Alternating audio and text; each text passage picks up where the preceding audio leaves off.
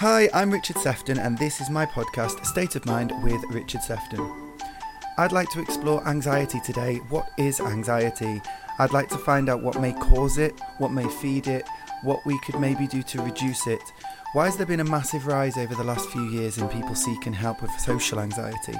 So I thought, who could I speak to about all of this? Surely no better than clinical psychologist Dr. Claire Hayes. Claire, how are you? I'm great, Richard, and thank you very much for inviting me to talk about my favourite subject and my passion. Favourite subject. Thank you for joining me. Where are you joining me from this morning? So you might guess from my accent, I'm from Ireland and I'm actually living in Ireland. I live close to Dublin, and as I'm not sure how familiar you are with Ireland, but most people know of Dublin. But there's so many fabulous places, so not enough. So I hope certainly that you come and you visit and you explore. It's a great country. Yeah, I'd like to. It's like yesterday with the sad news of with Queen Elizabeth and watching her come through Scotland. I was watching that and thinking, God, the scenery is beautiful. I need to see much more of Scotland. And it's the same with Ireland. I live in North Wales, and so Wales is my garden, I suppose. I drive all around Wales and I love it to pieces. And I love England as well. But Scotland and Ireland I need to see much more of. Well, I did a train journey around Northern Wales when I was about 25. I was doing some training in London and I took a week's holiday and it was just fabulous. So you have beautiful, beautiful scenery there. And oh my goodness, the people were so friendly. I youth hosteled and it was just lovely. So I've great memories of Northern Wales. That sounds brilliant. Youth hosteling around there. I've been past, I drive past a few of the youth hostels and I think, God, wouldn't it be exciting to just, but I feel like I'm too old now. So I missed that chance. I missed the chance of backpacking. Yeah, I know what you mean. Although if you go youth hosteling in Switzerland, and that was the only other place I went, there are people of all ages, like right into their 80s, 90s who youth hostel. Oh, Mind okay. you, they're very expensive. I kind of suggest start with Wales first. Yeah, but I like a nice hotel bed now with my own room and a shared dormitory or whatever. Right, yes. So as I said in my introduction, I'd like to find out all about anxiety today. So what is anxiety? I mean, can that be answered? Yes, it can. And I suppose, what we've been talking about might have created anxiety for some people. They might be thinking, oh my gosh, a holiday. Wow, how am I going to get the time to do that? How am I going to get the travel tickets? How am I going to get organised? What if there's COVID? Or they might be thinking, youth hostel, oh my gosh, my kids are heading off. What if the beds are dirty? What if they don't get enough sleep? So really anxiety is a response that we all have. It's a very basic, primitive response to danger and or to what we perceive to be danger. And that's the second part is the most interesting one because we're all individuals. So what you might perceive to cause you danger, Richard, would be very different or could be very different to what might cause me or someone else. So we know that we've a primitive instinct. Now I'm going to keep talking, so please feel free to cut across me at any point in time. Okay, great. So we have an inbuilt mechanism, if you like an inbuilt safety mechanism to let us know when we're in danger. And this was really important for our ancestors when they were going out to hunt bears. So if they saw a huge, massive, big bear that they thought was going to be too big and would kill them, their body immediately produced adrenaline, which gave them the excess energy to either fight the bear or to run as fast as they could to get out of there. And the difference now is our bodies still respond to external stimuli like a massive big bear or a train coming really quickly or somebody just turning and shouting at us or whatever it is that is an external threat. Our bodies respond in the same way. So our heart rate speed up, we get a sick feeling in our stomach, which is a physiological response to all of this adrenaline. But the difference is we don't run normally and we don't fight. We tend to freeze and trap all of that stuff so we can build up and up and up. And then the other big difference is that mechanism can be triggered just as quickly by what we think. So if we're standing in London at the tube station waiting for a train to come in and we suddenly think, am I too close to the edge? What if somebody pushed against me accidentally? What if somebody was ready to harm me? And you've just heard Sonny, the dog, saying hello to somebody. Hi, so Tom. if you So if you'd like me to stop and rewind, if you want to edit that No, out. not at all. And Okay, great. you could have just blamed it on me and pretended it was my dogs, because it could have easily have been my dogs. It could have probably been will yours. be within the Okay, next. well, I think he's going to be quiet from now on. But anyway, it's lovely for him to make an appearance. But that again is a great example, because we talked about this before we started in terms of what would happen if, and I felt very relaxed that you were okay if Sonny started to bark. You said that's okay. You have a dog too. But if you had been different, Richard, if you had been, oh gosh, Claire, that's going to completely ruin the podcast. We're going to have to start again. It's going to be.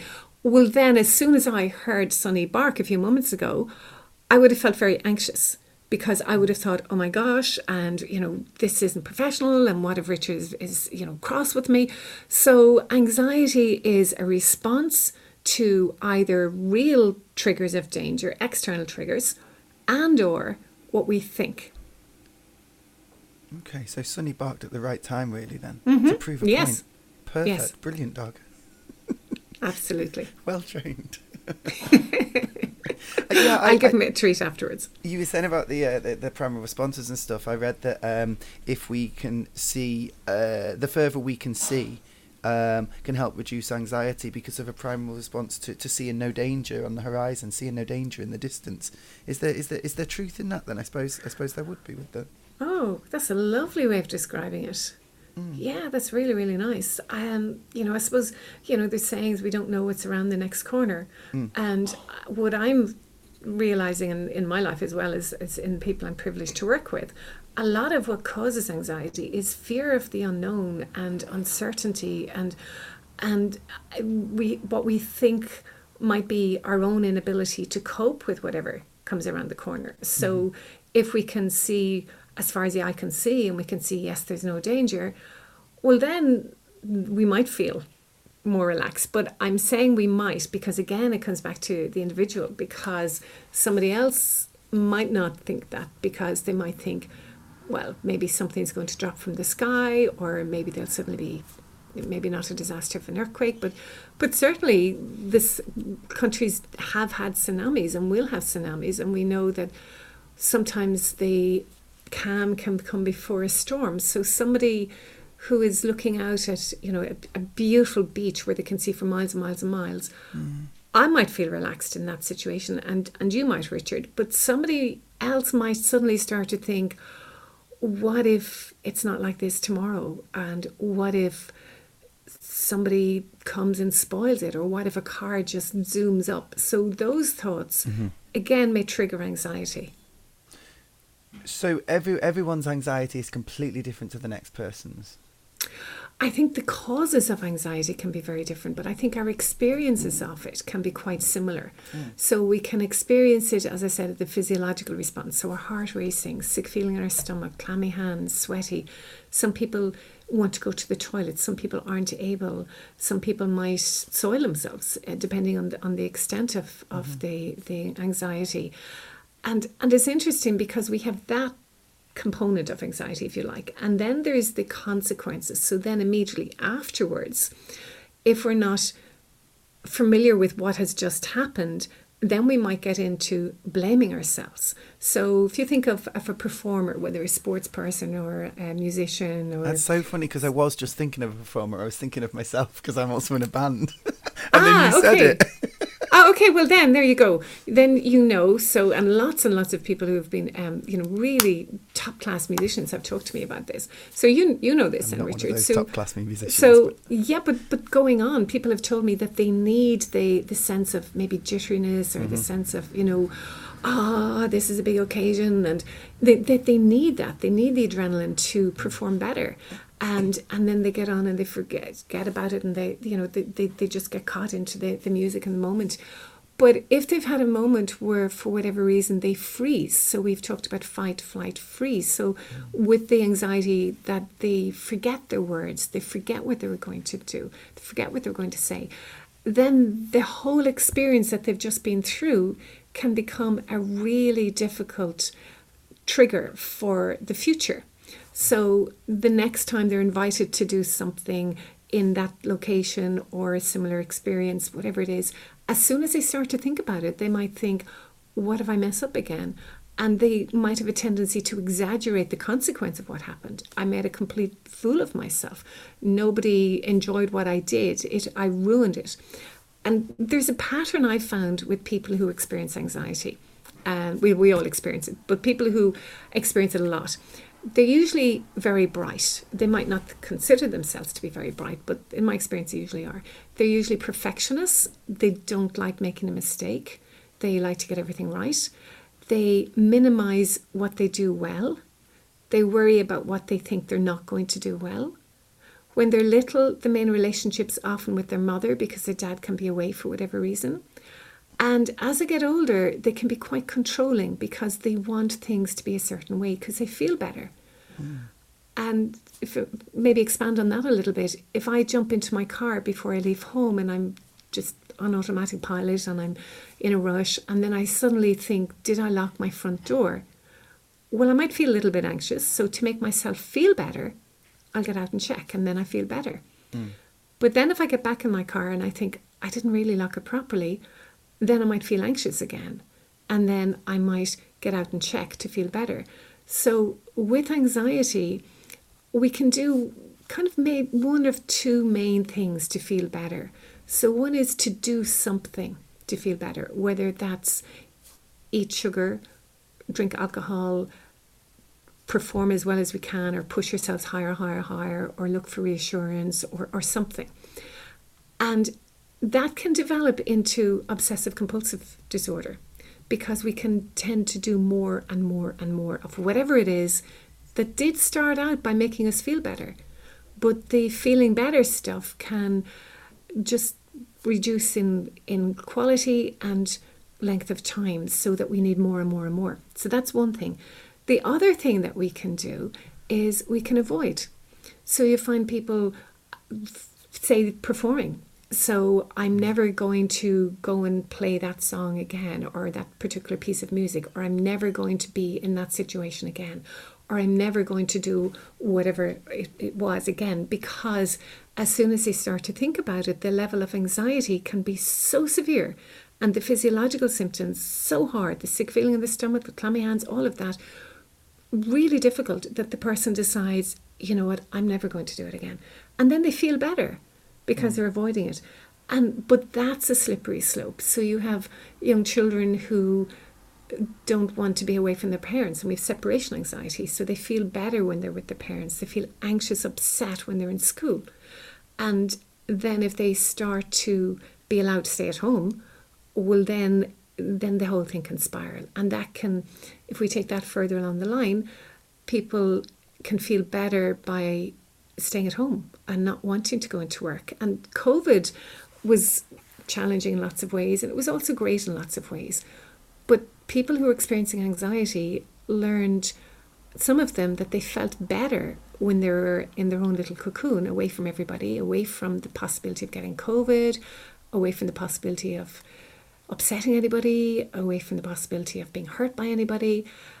And now that the restrictions have been practically completely lifted around the world, it's very difficult for some people to get back out there, because as soon as they start to think of whatever a situation is, they might feel anxious and then not want to feel anxious, so stay wherever they are.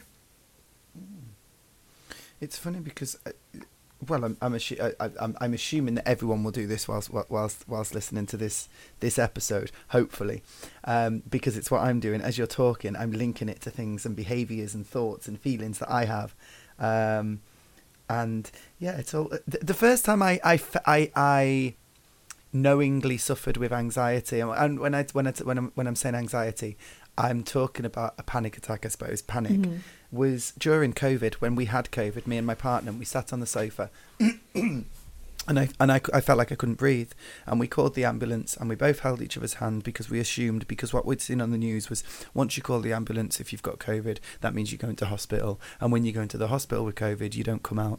So we just sat there crying, silently crying, holding each other's hands, and the ambulance came, and he took all my measurements, all my SATs and everything, and he said, see, I feel that he may have phrased this wrong, but he went, "It's all in your head." Okay. And I was like, oh, okay. So I knew what he meant by that, but I thought if I was somebody else, I might have taken that maybe slightly wrong. But I thought, okay, this is the first time I knowingly have suffered it properly with a proper panic attack. And that was only, what, two years ago? Yes. So I've done quite well to get to 40 and not... Absolutely. And, you know, it's interesting how you picked up on the ambulance person's use of language, because I'm going to do the same with yours. Language is so important. And you might have noticed I've been deliberately saying about people who experience anxiety. Yeah. I haven't been saying people who are anxious. And I see a very important difference. We all experience anxiety, and some people experience it to a greater extent than others. They might experience it more often. But when we use the language experience anxiety, it normalizes it. Whereas when you described yourself as suffering from anxiety, it's completely different, Richard. Completely different. So also panic attack, the word panic in itself can generate a sense of anxiety. So again, if we think in terms of, well, anxiety, number one, is normal. It's a normal response to danger and or perceived danger. And really, it's. I know you're going to move on to what do we do about it, but part of that is really using language to help ourselves cope with it as best we can. So I have just experienced anxiety, and then we move into the next piece of how to manage it. Yes. So, the first time I knowingly experienced anxiety, the reason that I say knowingly is because I've obviously experienced it a hell of a lot of times. Like you say, before going on stage, before going to perform, I, like you did say before, I normally need to go to the toilet quite a lot. I always put that down to, I also have to drink a lot of water before going on to sing, or drink water during. But I know from when I was performing as a child that that's my response to the nerves. So I have experienced anxiety all through, but the first time that I experienced that the heightened anxiety, the panic that I spoke of was then 2 years ago. And when you think about it, didn't it make so much sense that you would? Because the context, you were in a situation with your partner where the meaning, in my work, it's not what happens is important, it's the meaning of what happens.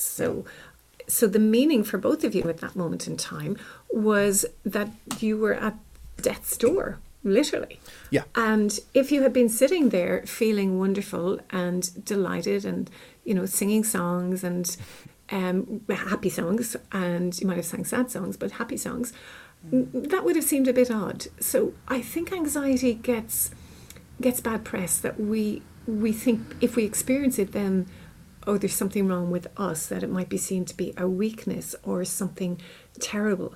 And what happens with people who experience anxiety to the extent that you did and described it as a panic attack is then what happens very quickly is the fear of getting another one.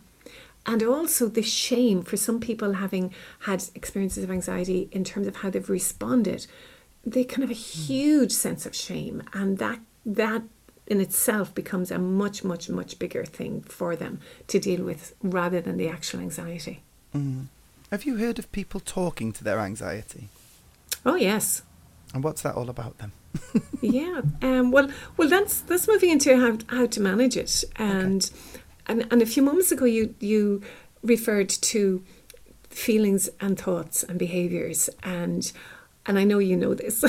I know you know this, but for people who don't, they're the key points of a particular way of working called cognitive behavioural therapy, CBT. And C is thoughts, cognitions or cognitions.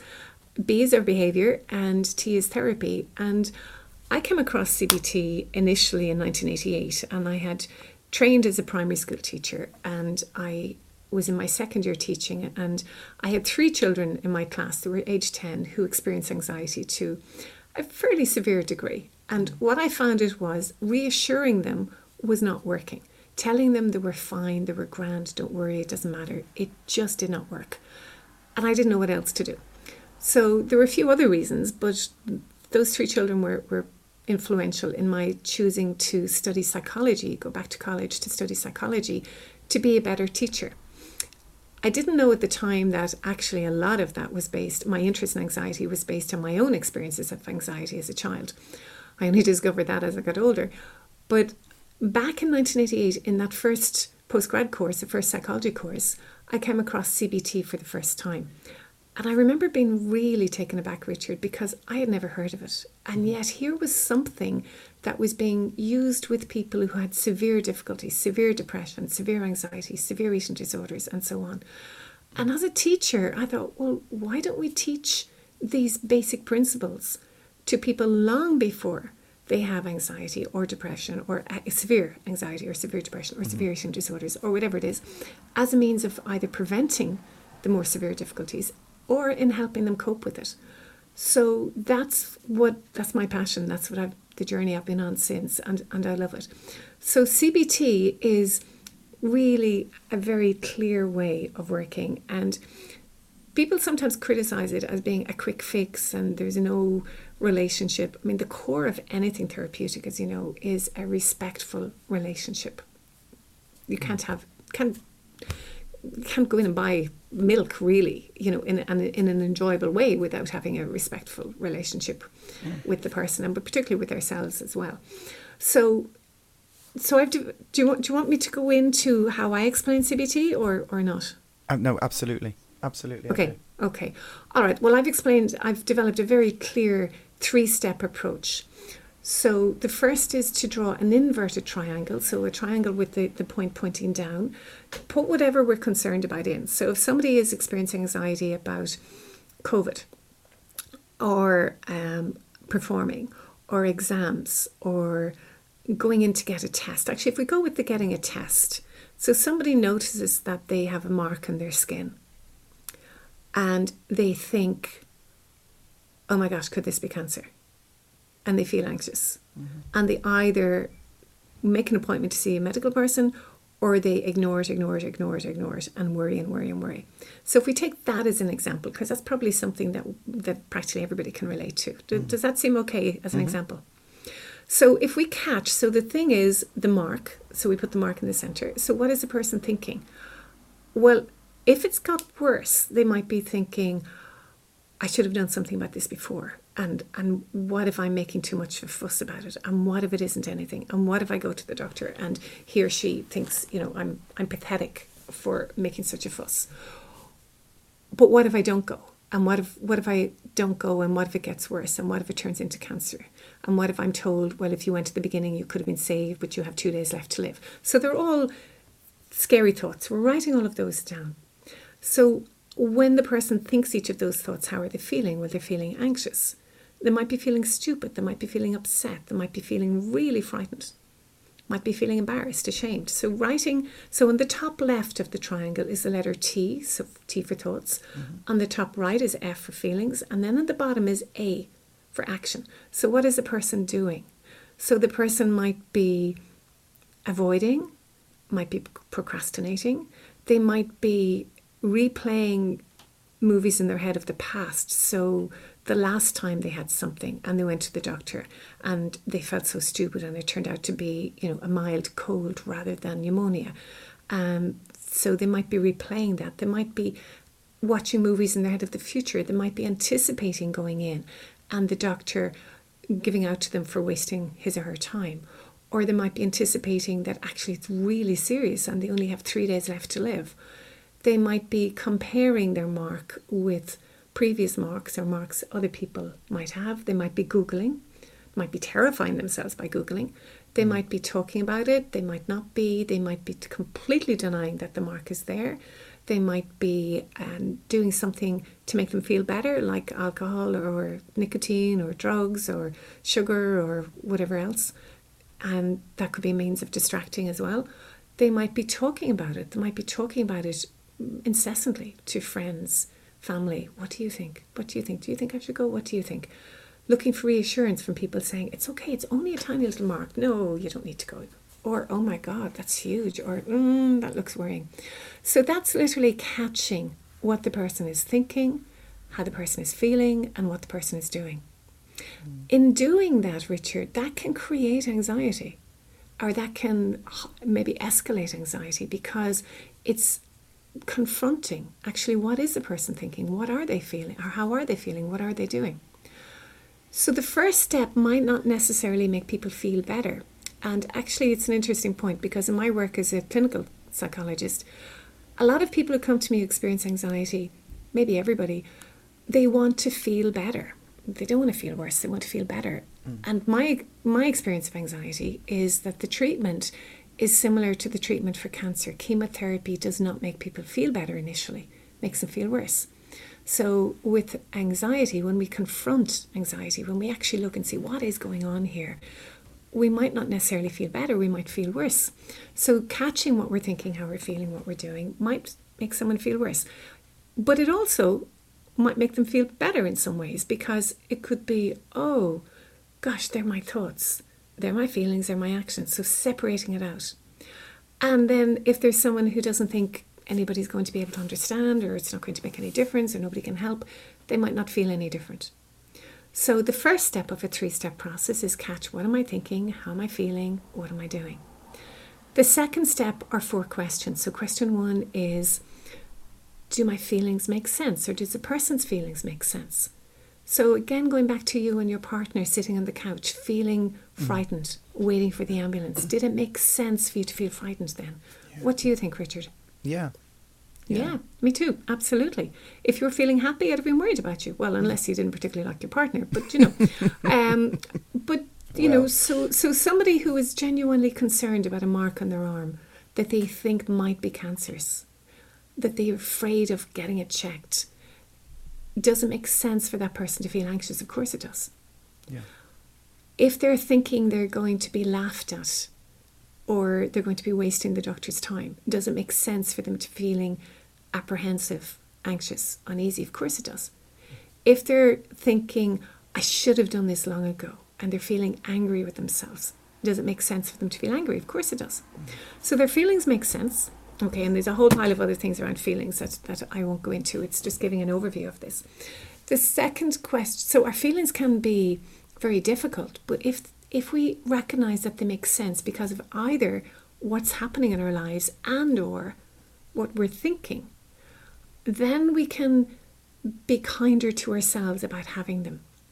So the second question then of the 4 is, are our thoughts helpful or unhelpful? Not positive or negative. If I'm in an airplane and the door falls off, a positive thought might be, great, we're getting some fresh air in. Not helpful, in my view. So the tendency that we each have to think positively can actually backfire. So we can be focused on thinking positively, and our feelings of anxiety can continue to escalate. So literally standing back, are our thoughts helpful or unhelpful? The third question is, what do we believe? So when you were sitting on the couch with your partner, you might have believed that COVID was going to kill you. You might have really believed that. Somebody who has a mark on their arm might believe a mark on their arm means that they have cancer. Yeah. And that cancer is going to kill them immediately. They might believe that they're a nuisance, that they're not able to make a decision. They might believe that doctors have no time for people who are going in with a mark on their arm. They might believe they're going to be in the way.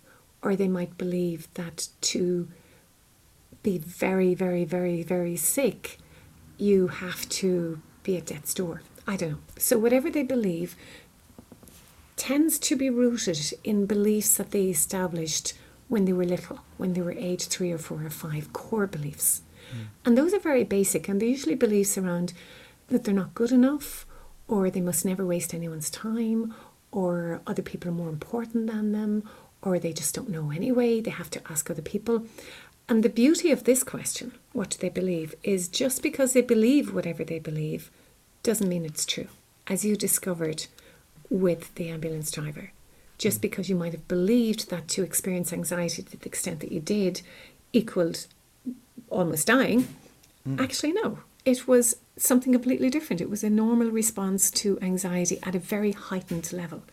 So whatever people believe doesn't mean it's true. So maybe doctors are much happier with people coming in at an early stage with a mark on their arm. Maybe having a diagnosis of cancer does not mean death in 3 days' time. And the fear of death and the anxiety around death can underlie a lot of our anxieties anyway. And so the key thing then is, what are we going to do? So action. So if you think of an inverted triangle, the arrow pointing down like an arrow. So the direction. Are our actions helpful or unhelpful? And this is what we've control over. Not our thoughts, not our feelings, not our beliefs even.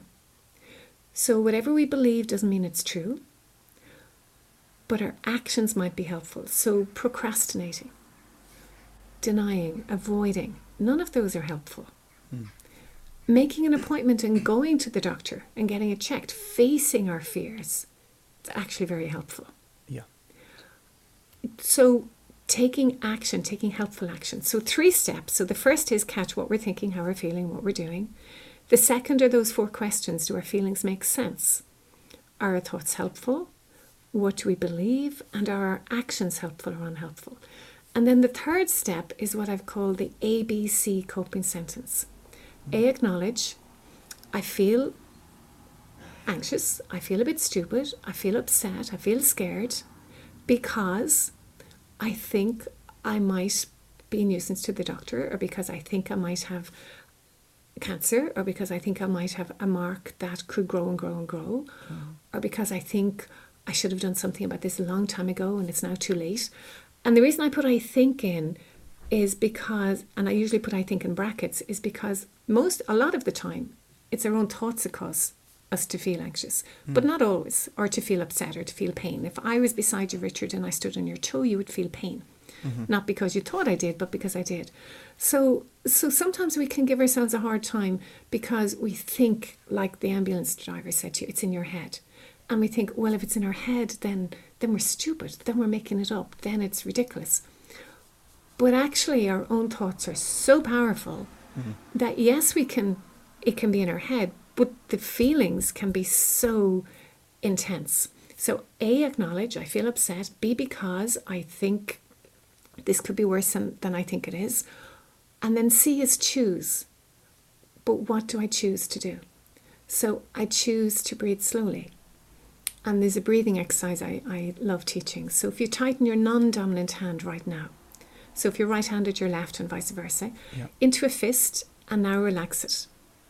And now as you breathe in, tighten your hand really tightly. So breathing in, holding your breath, 2, 3, and then breathing out, relaxing your hand as you breathe out. Breathing in, tightening your hand as you breathe in, hold, and breathing out, relaxing your hand as you breathe out. Breathing in, tightening your hand as you breathe in, and breathing out, relaxing it. I'd like you to do that exercise 3 more times, Richard, if you would please. And this time, think a helpful thought, and I'll tell you what it is. So tighten, breathe in, think I choose to breathe slowly, hold 2, 3, and breathing out. Again, breathing in, I choose to breathe slowly, hold 2, 3, and breathing out. And once more, breathing in, I choose to breathe slowly, hold 2, 3, and breathing out. Richard, did you notice any difference from when you did the exercise the first time to the second time? I suppose the first time I was thinking, where's this going? Yes, okay. And then if you're thinking that, you might have been feeling impatient, you might be feeling, okay. Not necessarily impatient, but I was thinking, what's to come? So I suppose or you might have been feeling curious. Yeah, absolutely. And what about the second time then, when you were thinking, I choose to breathe slowly? I felt clear. I actually feel really relaxed down one side of my body. Okay, brilliant.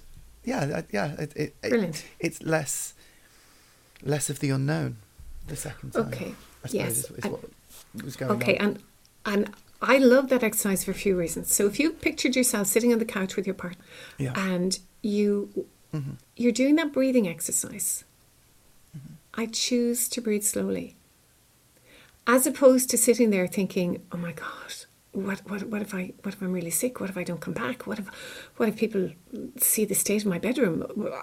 What if I don't ever get to finish what I really wanted to do? thinking I choose to breathe slowly can actually, it does, not just it can, it actually calms me down. I choose to breathe slowly. Our brain is focused on that, and if we're thinking I choose to breathe slowly, we cannot at the same time think, oh my gosh, what if? Also, the tightening our hand gives us something to do and relaxing. So it can become the trigger. So if we're in a situation where we're feeling anxious, literally tightening our non-dominant hand. Why the non-dominant? Slowly. I remember coming across years and years ago something about that. If we tighten our dominant hand, it goes to the part of our brain that goes, this isn't going to work. Whereas if we do our non-dominant hand, it taps into the part of our brain that goes, oh, okay, I choose to breathe slowly, right? So I don't know, but I've always stuck with the non-dominant hand.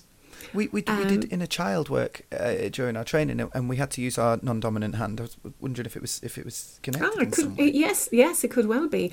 I mean, there's a wonderful book, Left Hand, Right Hand Writing or Drawing or something. I haven't got the title right, but I'd often use a non-dominant hand with people, and even suggesting that they maybe have a crayon in their non-dominant hand and a pen in their dominant hand, and they have a conversation with each other, and it can be fascinating to see what comes out. So yeah, there's so much that I don't know, so I'm not sure why, but I think it's more powerful using the non-dominant hand. So I feel upset because I think the doctor might be too busy to see me, or I feel worried because I think I might have a really, really, really terrible skin cancer. And then somebody might feel stupid because they didn't wear factor 50, the last time they were in holidays. So again, this is where the meaning of it is individual to each of us. But I choose to breathe slowly. But there's other ones. But I choose to take my power back from the anxiety, facing it. But maybe I'll be okay. But I choose to act in a way that's helpful. And as you were doing the breathing exercise, I could feel myself becoming a little bit anxious, very anxious, because I'm going to say something that I've never done before. But I've written a few books on this, and there's a fourth book coming out next spring on the ABC coping sentence. So I've never publicly promoted my work in this way before. So I feel anxious in saying that. But I'm really looking forward to that book being published, because there's lots and lots of different options for the ABC coping sentence. And it's a very simple book. And on one side of it, there's I choose to take my power back. And then on the other side, there's a paragraph explaining why I'm suggesting that. And then the other thing that I've developed is, for me to explain all of this in detail, it usually takes about an hour and a half. So I have different stories I've developed, and about 2 years ago I thought, why don't I do a video of it? And then I do it once, and then people can look at the video, and then I don't have to worry about it again. I don't have to keep saying the same stories over and over, because I wanted them to have a freshness. I didn't want to lose my own energy and passion around it. So what was 90 minutes turned into a 2.5 hour video program. So just in the last week, that's been made available on my website for people to download for a month for €150, to give the license to whoever they want to give, the password to whoever they want to give it within those 30 days. So I'm encouraging schools, institutions, for one person or one organisation to get it, and then to pass it to their staff, to their teachers. So if one person listening to you has a group of friends and they think, well, that's too much for us right now, well, then they each contribute whatever it is, and then they get it and they share the password around among themselves or their friends. And the reason I'm saying that is, if somebody else had developed it and I come across it, I would be singing its praises. It's because I've developed it. I feel myself really anxious about it, and I didn't actually say this to you beforehand to get your permission to see, because I had no intention I was going to say this, Richard. It's absolutely fine. Absolutely. So you can delete it. No. You can delete this bit if you want. I feel the need to dig into why you feel so. Yes, I know, and I can feel my anxiety level going wild. And it's interesting because you have just done what is lovely to get, reassurance. You're saying it's absolutely fine, Claire, and it's lovely to get it, but I don't believe it. And this is why reassurance doesn't work, because if we don't believe something, then it's not true. Oh, I meant it's absolutely fine to promote, not it's absolutely fine to feel... Oh, no, I know. No, that's what I understood, that is absolutely fine to promote. But I suppose part of maybe my makeup would be self-praise is no praise. Okay. So that phrase. So who do you think you are? You know, who do you think you are to be setting yourself up as, you know, an expert in whatever way it is? But mostly both. Who do you think you are? And the self-praise is no praise.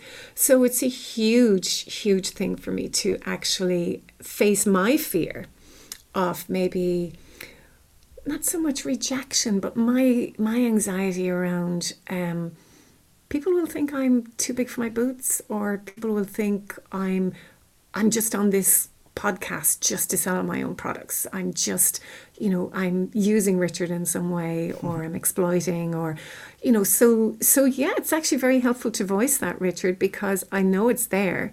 And I've never actually verbalized it because I've never actually, I mean, I've been to loads and loads of talks over the years, and people have had their books down at the back for people to sell. Yeah. My publishers have asked me to do that over the years, and I've said, absolutely no. Wow. Okay. I mean, I've noticed that you said that it was on your website, but you haven't given your website. Oh, okay. Well, there you go. So my website is the 3 W's, www.drclairehayes.ie. and drclairehayes.com, I think, as well, but .ie. And my website, yeah, it's interesting. It's like a shop window that I'm really embarrassed about. So it's in the process of being made better, and it's been in that process since the day I started it. So I'm actually getting a new website, I think, in the next few, days, weeks, months. My website man is working on it, and the delay is my embarrassment about the self-promotion piece and my anxiety, you know, and I think we all experience anxiety. Somebody else listening would be going, Claire, don't be so ridiculous, you know, wow. But maybe from a performer point of view, you might relate to it though in some ways, because I've worked with incredibly talented artists, whether they're painting artists or whether they're musicians, or I suppose Eva Cassidy is probably one of the most famous, who was incredibly shy and who really did not want to have her work out there recorded. And it was only after she died that so much of her work became known. So I suppose what's pushing me to fight through my own reluctance around it is because deep down I love what I do, and it's so important, and it makes such a difference. It absolutely makes such a difference. And that I can relate to, yeah, massively. And I'm worried that there's too much of a swing in terms of people misunderstanding what it is to experience anxiety, and that too many people are labeling themselves as having mental health difficulties or issues or challenges or suffering from mental health because of what's actually a normal reaction to either stress or what we perceive as stress.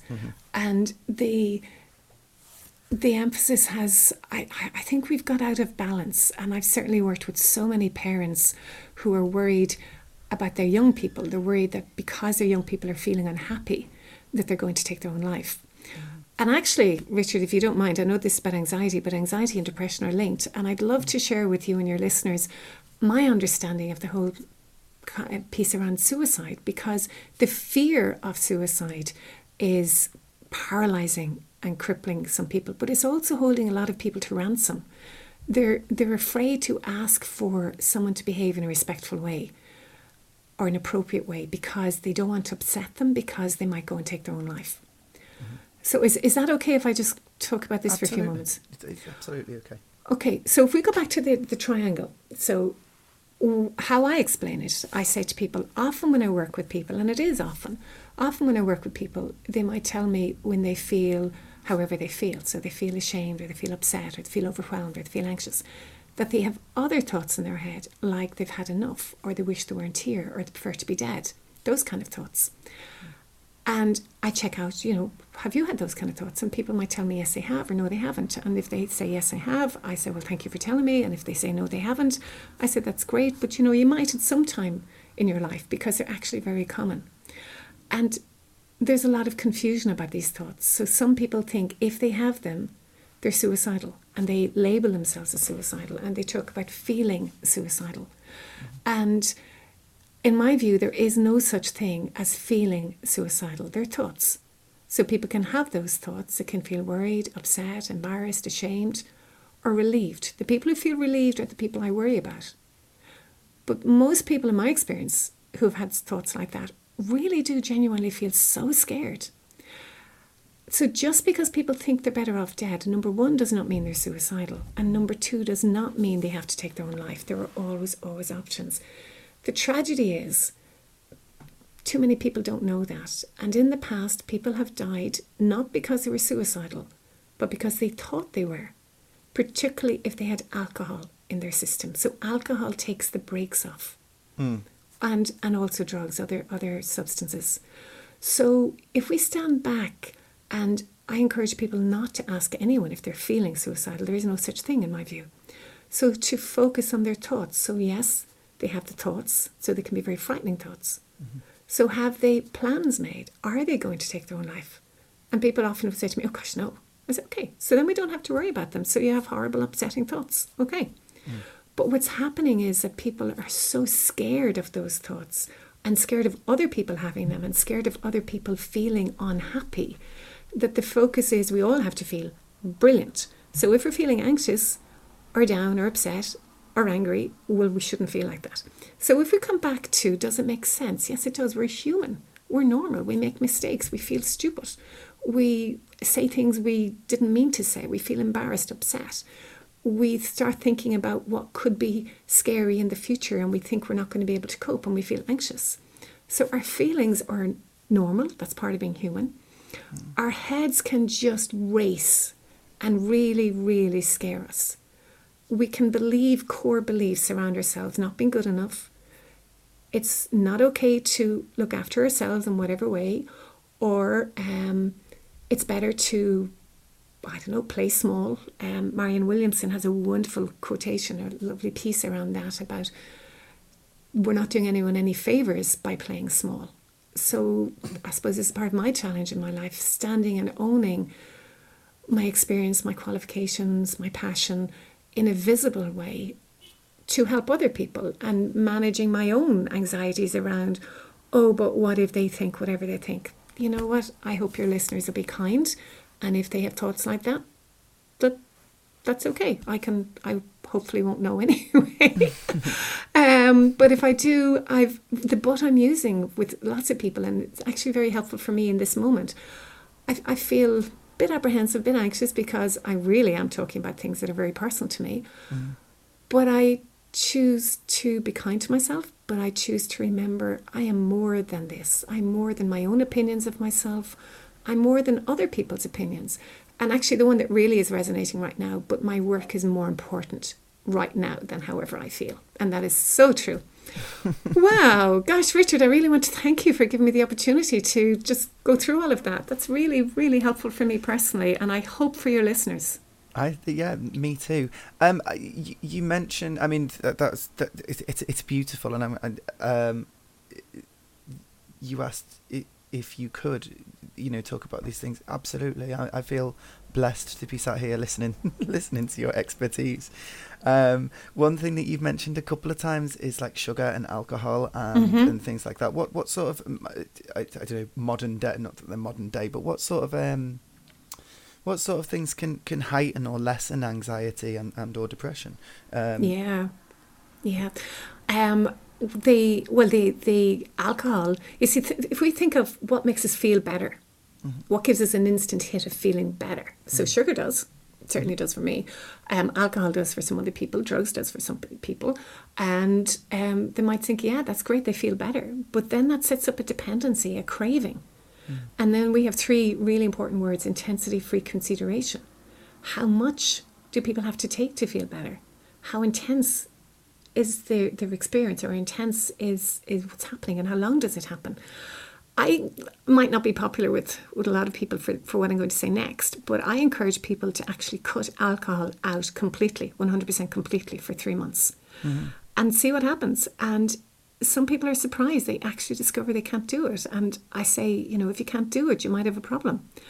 And I've given up asking teenagers, in terms, and young people in their 20s, and now I suppose as I get older, that age gets older as well, people late 20s, 30s, how much do they drink? Because the common response was, normal, the same as everybody else. But when I checked out what normal was, well, it certainly didn't fit with my understanding of normal. And my GP, going back to the example of, the mark on your arm, I went to GP one point and I was talking to her about breast cancer and risks related with HRT, because there's a lot of confusion about that, and that's something you never have to worry about. But she said something which I was really shocked by. Well, she indirectly said, I did. That's what my mum had, breast cancer, and she couldn't have the HRT. The first time round, I'm talking. This is nearly 20 years ago. Okay. Oh well, then you see, there you go. That's good learning as well in terms of making assumptions, which is something. But there has been a link, whether it's true or not, that can create anxiety. So if somebody is on HRT, then they're at a higher risk of breast cancer. So I asked my GP about that, and looking at options whether I would go on HRT or not. And she said, well, actually, women who drink 2 glasses of wine a week are at a higher risk of breast cancer than women who are on HRT. Now, I'm quoting her, so I don't have the science to back that up, but that's what my GP told me. And I was really shocked by that. I thought, wow, I know lots of people who drink, a bottle of wine on a Friday night to feel better, and it's become associated with, oh, I've had a tough week, this is my reward. So I know, though, alcohol affects mood. There's no doubt about it. So it can be a downer. It can give people a high, but then the next day they feel bad. Also, the actions that people take as a consequence of being on alcohol can afterwards make them feel very down if they've acted in a way that's inappropriate or inconsistent with their own values. It also leaves people vulnerable to being taken advantage of, being sexually exploited, being manipulated. So there's so many reasons why alcohol is not actually helpful in lots of ways, and drugs the same. And I know cocaine, cannabis has become, for lots of people, the norm, a way of unwinding, a way of managing their stresses. Again, I can't emphasize enough how destructive both the behaviour of relying on something like that and the consequences of the actual substance can be. Sugar as well. I mean, sugar affects our mood. Sugar affects our weight. Caffeine. I went to a talk years and years ago on the effects of caffeine. I sound like a real killjoy now at this stage. No, not at all, because I'm sat here with my it's a shake with blended banana, but I've got coffee in it, and I was thinking, should I really have a strong coffee drink whilst I'm talking about anxiety? So you're not talking about sounding like a killjoy. I was already thinking it. Okay, well, that's really interesting. I went to a talk given by Dr. Jack Jacobs, I think, anyway, years and years ago, and I'd had a beautiful cappuccino before this talk, and it was at a psychology AGM, and he was a guest speaker, and I'm trying to think of his name, that's my hesitation, but I let that go, and my anxiety going, oh, people think I'm not professional, and anyway, let that go, it'll come back to me. So I, at the time, for many years, was I'd experienced migraine to a very, very severe extent. And good friends of mine who were both doctors had told me to start taking very strong coffee when I got migraine. I used to drink coffee much, but I got into the pattern of taking really strong coffee, really strong coffee. They say caffeine is in migraine prescriptions. So when he started to talk about how really dangerous caffeine is, he talked about caffeine. I asked him a question, so I'll tell you the question in a moment. But he talked about how the nicotine companies had developed how to fudge research data, and the caffeine companies came along and followed it. So he said, so when there's research to say that drinking X amount of caffeine a week does this and this and this, it makes you feel better, they're not actually researching that with people like me who haven't drank coffee in years and years and years. So anyway, he was very, very convincing, really convincing. So my question at the end, and I prefaced it with, I have just had my last cup of coffee, and people laughed. And I asked him, if caffeine is so bad, why is it in migraine prescriptions? So his answer was very convincing as well. And that literally was my last cup of coffee. And the following day, I was on a long-awaited trip to Paris with a very good friend of mine. And we were on a tour bus going around Paris. And I had the worst headache I've ever had in my entire life. And she was begging me to take medication and begging me to take strong coffee. And I said, no, I've just had my last cup of coffee. And that phrase worked. And after about a week, my headache lifted, and I've never had migraine to the same extent. So speaking personally, I know the impact of caffeine, and I didn't realise I was massively overdosing. So this man said people think they have to have their first cup of coffee in the day to get themselves better. But he said if they do what I did, if they go through the withdrawal symptoms, well, actually, their energy levels are so much better that they don't need that coffee. And he said tea is just as bad. So he drinks decaffeinated tea, or certainly he did at the time. Yeah, I'm normally on decaffeinated coffee and decaffeinated tea. But I woke up really early this morning at like 5 o'clock and couldn't get back to sleep. So I thought I'm going to need caffeine. But yeah, like what you've just been saying, if that was completely out of my system, I possibly would have been fine. Or I possibly wouldn't have woken up early. Right. Because I did have a tea late last night. Yeah, well, it's amazing. I remember somebody saying that if sugar was discovered now, that it wouldn't get past any of the health regulations. You know, so yeah. So yeah, I think my brother says that quite a lot. You know, he tried his best to keep the majority of sugar out of my nephews and nieces' diet and stuff like that. And because they're not used to it, they weren't craving it. Yes. So it's balance, though, really. So I choose to have a balance in my life, and I love the power of the word choose, because I say to people sometimes, if you turn up to get on a plane or a train or a bus, your job is to get there, make sure you're in the right place and pay your fare. But your job is not to drive the plane or steer the bus, or if I got those right, steer the plane, drive the bus. Anyway, it's not to be the pilot or the train driver, the taxi driver. So if we have thoughts in our heads, I should have, I didn't, I have to, I can't, I won't, we're going on a particular journey. And if we have thoughts in our head, I choose to have a balance in my life. I choose to give myself every chance. I choose to be kind to myself. Well, then we're going on a different journey. And the kindness is so important because, again, we've talked about anxiety, we've talked about depression. For me, the common denominator is anger. And it's usually anger turned inwards, where people are feeling so angry at themselves, with themselves, for experiencing whatever they're experiencing. So, you know, after, when you described yourself sitting on the couch and the ambulance man came, and ambulance people came, and they went, can you remember afterwards, Richard, when you realised that, you know, he said it's all in your head, did you feel stupid? Did you feel relieved? No, I felt stupid. I was thinking this before when you were saying it, because I feel stupid even saying it, but there was a part of me that was, when he was saying it, I was almost thinking, no, don't tell me that I'm imagining it, tell me it's real. And that's really weird, because the reality would be me dying, so why would I want them to say that? But yes. Yeah, but that was the weird absolutely. thoughts that were going on in my head. I'd rather that than feel so stupid to have to say, oh yeah, I imagined it all.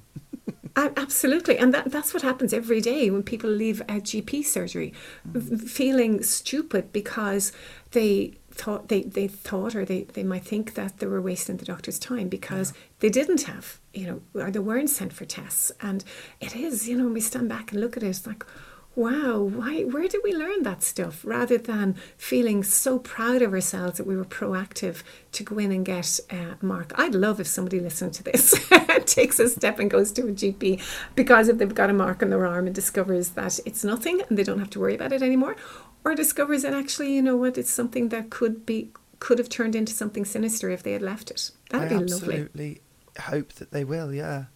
Yeah. Absolutely. You were saying about the you sounding like a killjoy when you were talking about the caffeine, and you just talked about the alcohol. I find it's because I don't really drink alcohol. Maybe once a year or something. If somebody gives me a glass, and I find that people make assumptions. So I'm either, like you say, a killjoy or boring, or Yes. I have a problem, a past problem, or I'm Yes. a recovering alcoholic. Or people make Yes. these assumptions, and I spoke to Janie Lee Grace from Radio 2 on a previous episode, and she started up something called the Sober Club, and she says this similar thing. It wasn't like she was in inverted commas an alcoholic. She just realised that she was saying phrases like, "Oh, it's wine o'clock," and "It's Friday, so I must have a bottle of wine," and stuff like that. Yes. And then realised, hang on a minute, I don't need that. And then when she realised how much her life changed afterwards. So Yes. people are, we can choose not to drink alcohol without it being, but then there will be these Absolutely. assumptions around, and it sometimes can, I feel, put people off, make people reach for that glass and go, "Oh, go on, then I'll have a glass." Absolutely, the expectations, and I'm Irish, and the cultural piece about the drunken Irish person, and you must drink, and I don't drink, and like you, maybe the odd glass of wine and at Christmas, but I've even stopped doing that because I just hear myself say so often about encouraging people not to drink alcohol that I just don't see any benefits to it anymore. And I drink hot water, and I much prefer, if I'm going out for a meal, to have a glass of hot water beside me. But That sounds lovely, actually. I really like it. It's sometimes if I'm in a coffee shop and I'm having hot water, I kind of feel obliged to go and buy a cake or something as well. And so that I'm not, seen as the other way, but, "Oh, you're so mean." But often there's the expectation that people drink. I remember going on a sailing trip a number of years ago, a fabulous budget holiday around the Greek islands, and I was a student and there was nobody there, and I thought, "Oh gosh, I wonder if I've been had, or is there actually such a thing?" And he said, he was on his way, he was in the shop buying alcohol for me. And I said, "No, you don't need to do that, it's okay." And he came with crates of beer. And he said, "But you're Irish." And I said, "Yes, but I don't drink alcohol. I've never had that, and not going to have it now." Thank you. Wow. So I'm confident in saying that I didn't have to please him, that, he'd spent all this money and he got it. And, if I had a drink, he'd have a drink, and then he'd feel better. I'd feel better because he felt good. And, thankfully, I've never bought into that, and my parents are wonderful. And when I was younger, when I was a teenager, I was allowed to take the car. So I was a chauffeur for my friends going off to discos. So it was just accepted that I didn't drink, and that was great. It sounds But very close I to see me. now, so I see now the pressure, though, that young people in their late teens, 20s, when I'm suggesting to them that they give up alcohol or they don't drink it for 3 months, I can see the panic in their eyes that no, because then they're not going to fit in, because then other people would think they're this and this and this and this, and they're, and as you said, that they have a problem, or they're going to be boring, and one of the truths for people who have a drinking problem, who are alcoholics, who, when they have treatment and they come out and they're no longer drinking, is the reality is it's important for them to change their friends, or to certainly get new friends who don't drink, or go to places that aren't pub related, because the pressure can be really difficult. So yeah, I think that's a conversation that we need to have more, and more people need to have. Yeah, I agree. Yeah, but it sounds very similar to, what you were saying about driving your friends around and stuff, and that shock. Oh, what? Give up alcohol? Yeah, I can see that in my friends' faces and people's faces when I say, "Oh no, I haven't drunk since I haven't drunk properly since September 2016." Yes. And the shock on people's faces, and like you say, if you suggest anything to them, why don't you not do it for? Is it a dry January that people do, or something like that? And they all jokes that probably born out of things like anxiety or the unknown around it, it's just like this most almost impossible thing. We can't give up alcohol for a month, and it's you really could try. You could try. Well, I turned that around. In my head I was going, well, the reason can be a fear of other people's reactions and anxiety around it, and I turned that around into terms of, well, what would it be like for you to see yourself taking your own power back and not needing to be part of the gang, not needing to have that substance to make you feel better, not needing it, and not needing to so then you can see somebody going, oh gosh, I can be my own person. I don't have to, just because the rest of them do it, I don't have to. So they start to feel better by saying no, as opposed to feeling deprived and, ridiculous or less than, or whatever might have been going on for them beforehand. But it's great to hear you say that, Richard. It really is. Do you know what? This has been one of the most interesting, if not the most interesting episode of the podcasts that I've done. I don't know if that's a selfish reason, because I've learned so much and I feel really privileged to be sat here listening. But either way, it's just been it's been amazing, and I want to thank you again for joining me. But I'm aware that you've got breakfast to go to. It's okay. Yes. Now my sister is calling for a late breakfast. So yes, it's not that I've just got up. And I did notice, I was in awe about it. And the email you sent me earlier, I thought, what time did he get up at? And I had this image of, you haven't gone off for a 5-mile walk and meditating and, Normally, but today I was too tired to do either of those. I was considering going to the gym. When I got up at 5:30, I thought, I could go to the gym, but then I thought I didn't go to bed until gone 12. I don't have the energy. Okay. I'm going to take it easy and go easy on myself, because we can punish ourselves for so much in this modern day life. Oh, absolutely.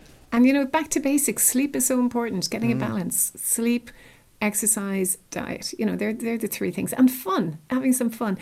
Richard, I want to thank you for inviting me to do this. I've really enjoyed it. And it's been very, very beneficial for me personally. And I really hope it is for the people who have who will be listening to it. Me too. So in Irish, we say, I know you... Do you speak Welsh? A little bit, very small amount. A little bit? Okay. Well, in Ireland, we all learn, learning the Irish language is compulsory in schools, so that might be a surprise to some of your listeners. No, it is in Wales, but I was raised just over the border in England. So. But the Welsh people, I think, are more open. More people are more proud of speaking their native language. It's certainly increasing in Ireland. I'm very proud of our language. So in Ireland, we say, there's a phrase, Gur míle maithagad. And so that's 1,000 thanks to you. And then to your listeners who've been listening, Gur míle maithagad. So 1,000 thanks to them. That's and beautiful. I wish you the very best with your podcast and with your own work and with your own life, Richard. And I hope our paths cross again. I really enjoyed meeting with you. Yeah, it's been absolutely, it's been stunning listening to your accent and your voice, and I could listen to you forever. I was thinking the same thing. I hope our paths cross again, and who knows, maybe I'll come over to Ireland and we'll have a hot water together. Yeah, absolutely. I look forward to that. You take care of yourself. Okay, you too, Richard. Thank you very much. Thank you. Thanks a lot.